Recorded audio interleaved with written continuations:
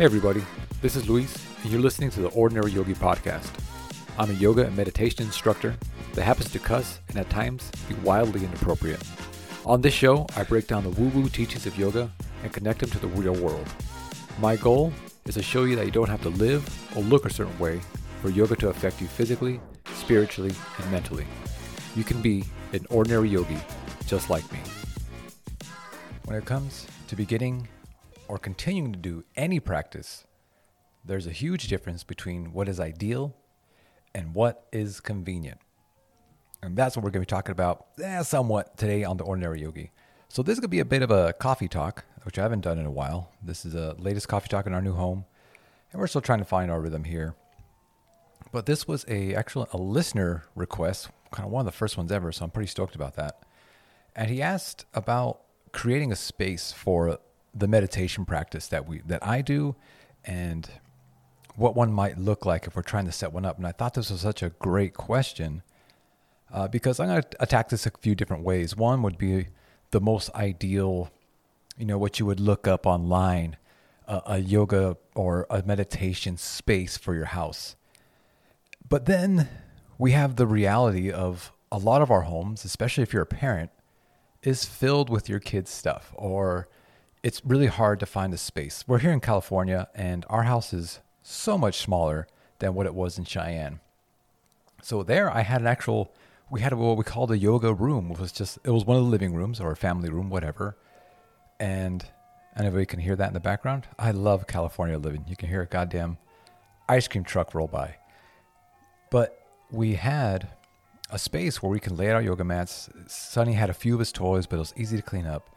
And then we come here and it's much smaller. So all that beautiful yoga, this meditation space really, really had to be adjusted. And I feel like a lot of people may be able to relate to this. Maybe not just a meditation space, but just a space for themselves, which I think is also very, very important, to have an area or a thing in the house that this is just mine. This is for my me time, which again, as a parent, you get very, very little of it, but it's still so needed, which is a messed up thing. So for my meditation space, just to kind of start off, again, it's changed because of our new home. And it's also changed just because of life events. When I deployed, it was in my little, 8x8 or 10x10 little room that I was sleeping in. And I just had to make do with what it was. But having a place of our own in our home, what it represents for me is this is a space where my work gets done. This is a space where I get to express my anger, to feel it, to express my sadness, my happiness, all that stuff. And right now, that space for me is my garage gym, which is where I'm recording this right now. It's a place of my own for the most part. My wife does work out here, but when I'm here, I'm typically here by myself. It's a place I maintain, and that's how I show my gratitude for it. I wipe off the squat rack, and I sweep the floors. I organize everything so it looks nice and clean. And that's kind of one of the things we'll get into. And it's just a reminder of the discipline and the work that I put in every day for my health. And it's just a good thing to be around and a good energy to be around for me. Now, if you Google something as far as, what is an ideal meditation space? And if, again, ideal versus what's convenient, certain things I've read, right? It has to be clean, a nice, clean, cleared out area. Being a parent, that's going to be kind of hard to do. It can have a nice little mat or a bolster for you to sit on. Having plants around is another beautiful thing to have because it freshens the air. It just creates a good vibe in the room. Having some kind of aromatherapy thing going on the background is another thing. A place that's silent, a place where you can play some soothing music or soothing sounds is another beautiful thing that we can have. And if you can have those things, more power to you. That's fantastic. But if you can't, which I feel like most people that listen to this or most people that want to get into meditation or yoga feel like they need, well, that's when we become an issue, right? And this comes the thing of, progress versus perfection. So there are a few things that we can just start doing to get the ball rolling and remind ourselves that this thing, whatever it is for us, and specifically talk about a meditation practice, it's not a space shuttle launch, right? Not all the conditions have to be perfect. We just have to take a step in the right direction.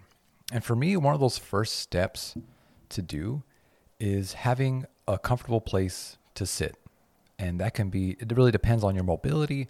I like having a meditation cushion. And I just like having them in the house because they're super comfortable for me to sit on. Or if that's not comfortable for you, a yoga mat of some kind, you can lay down on it, or just a regular chair that you find comfortable. Anything that's going to allow your spine to be straight or kind of upright, not slouched or anything. So don't be sitting in a lazy boy type deal. So a meditation cushion or a mat or just a chair where you can be very comfortable and sit. And having something like that and being able to close your eyes is a beautiful first step in creating a space for yourself. And that object, whether it be the cushion, the mat, or the chair, that can be your space for this practice. And the beautiful thing is you can pick it up, take it anywhere you want. It has that familiarity to it. So wherever you stick it, it's going to be home or home base for you. And another thing that we can have that we can maybe carry around with us or just have a specific spot in the house, if we have a room that we can set up as a, in quotations, a meditation space, which we can turn into that, is the use of an altar. And now an altar, again, in a lot of religions, we use it for, if you go to a Catholic church or a church, it's like where the cross is and all this sort of other things. But it doesn't necessarily have to be anything religious, right? It could just be something that reminds you of your why. And this can be some sacred items, some photos of family or loved ones, or some malas if you have malas that you sit on there.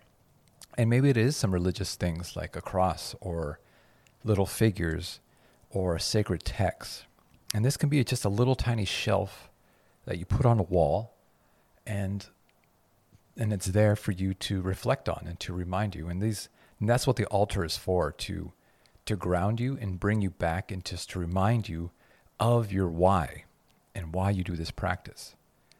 And even this, you can have if you don't have an altar or a shelf to put it on, these are sacred items that you can, put on your nightstand. And then when you do this meditation, maybe you take them down and put them around you, or you can put them somewhere where you can see them and they travel with you. Yeah, this is talking about very practical things aside from having a separate room that's just simply dedicated to having a meditation practice. Because the more we can chip away at these small rocks and start building a habit, we can really start to progress our practice. And I like to compare this to, like a diet or a fitness routine, because that's kind of one of my passions. And we can say that we can give you the perfect diet plan. We can give you the perfect workout. However, if it's not convenient enough for you to go and do it consistently, then it doesn't matter how perfect that thing may be, because the human nature is we're going to do something that's easier rather than do something hard 100%, which we can do, but it's going to be for a short period of time. So if having a separate space is going to be so difficult for you that you're not even going to be able to try it, then I would take a few step backs and just go with these very bare things of having a place to sit or a mat, having a few items that are very important near to you. And that's really all you need to create a space, right? You can maybe burn some incense, kind of talking about hitting all the senses.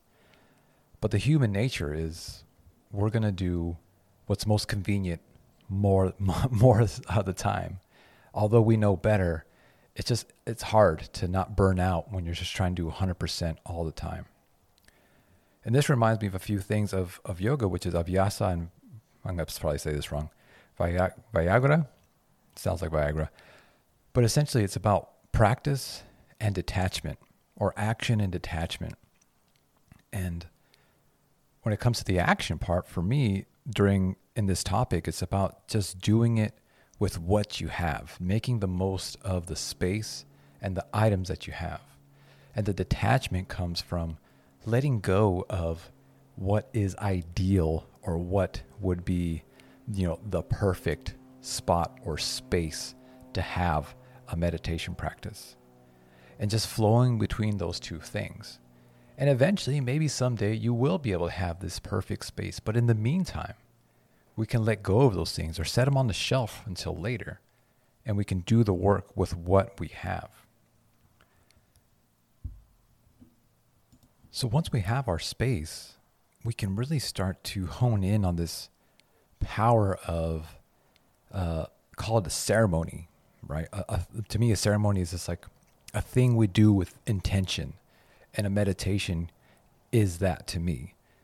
So if we have our space to sit down, we have our items, and we have just this carved out time, if we do it with so much intention, this ceremony, it grounds us down, and it slows us down.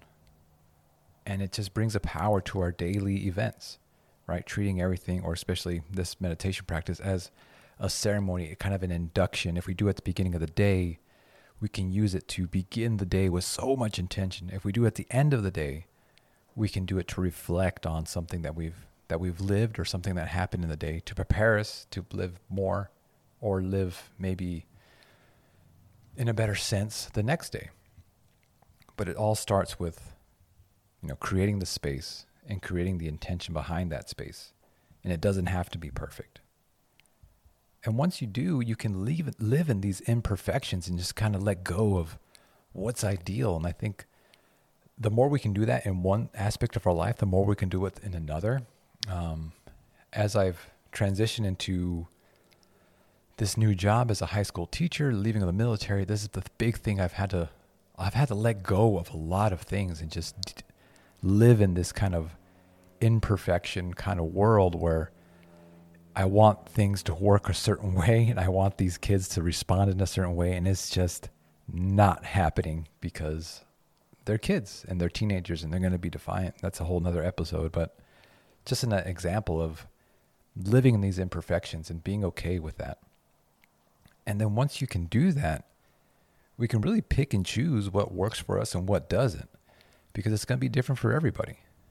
And once you can start really honing in on what works, what doesn't work, what works for you, what doesn't work for you, we can make a meditation space pretty much anywhere, while you're sitting in your car, while you're at the doctor's office waiting.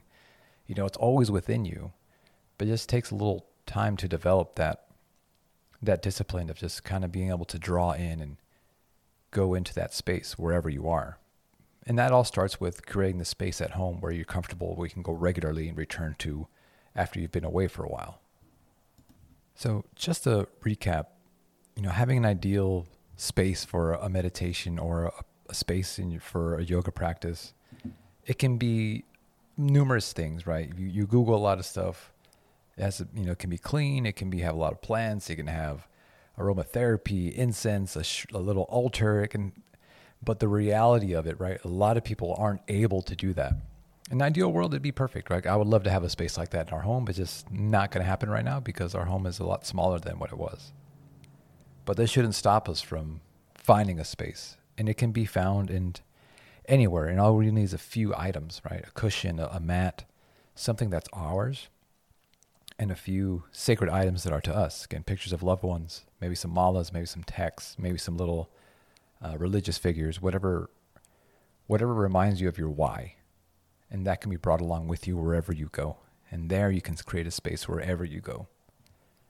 And once we can live in these imperfections of, what's ideal and what's actually possible, or what's more convenient for us to get us into this practice more often, we can pick and choose from there and find what really resonates with us, take what we need, and leave what we don't. It's a little shorter episode today. I hope you enjoyed it. I hope this was beneficial if anybody's trying to find a space to do this, or where to start and what it should look like. And the honest thing is, it's going to look like whatever works best for you, right? There are certain, I wouldn't even call them guidelines, but suggestions that you can find, but it's really whatever's going to allow you this practice and to do it often and to do it consistently. If you enjoyed this episode, please leave a rating review, share it with someone. Again, my goal that I've been really meditating on recently is talking to the average person that these teachings aren't going to get to, and trying to clear up anything and try and make it more accessible. And I'm going to try and do better about doing that. I appreciate y'all for listening, and I will talk to you next week.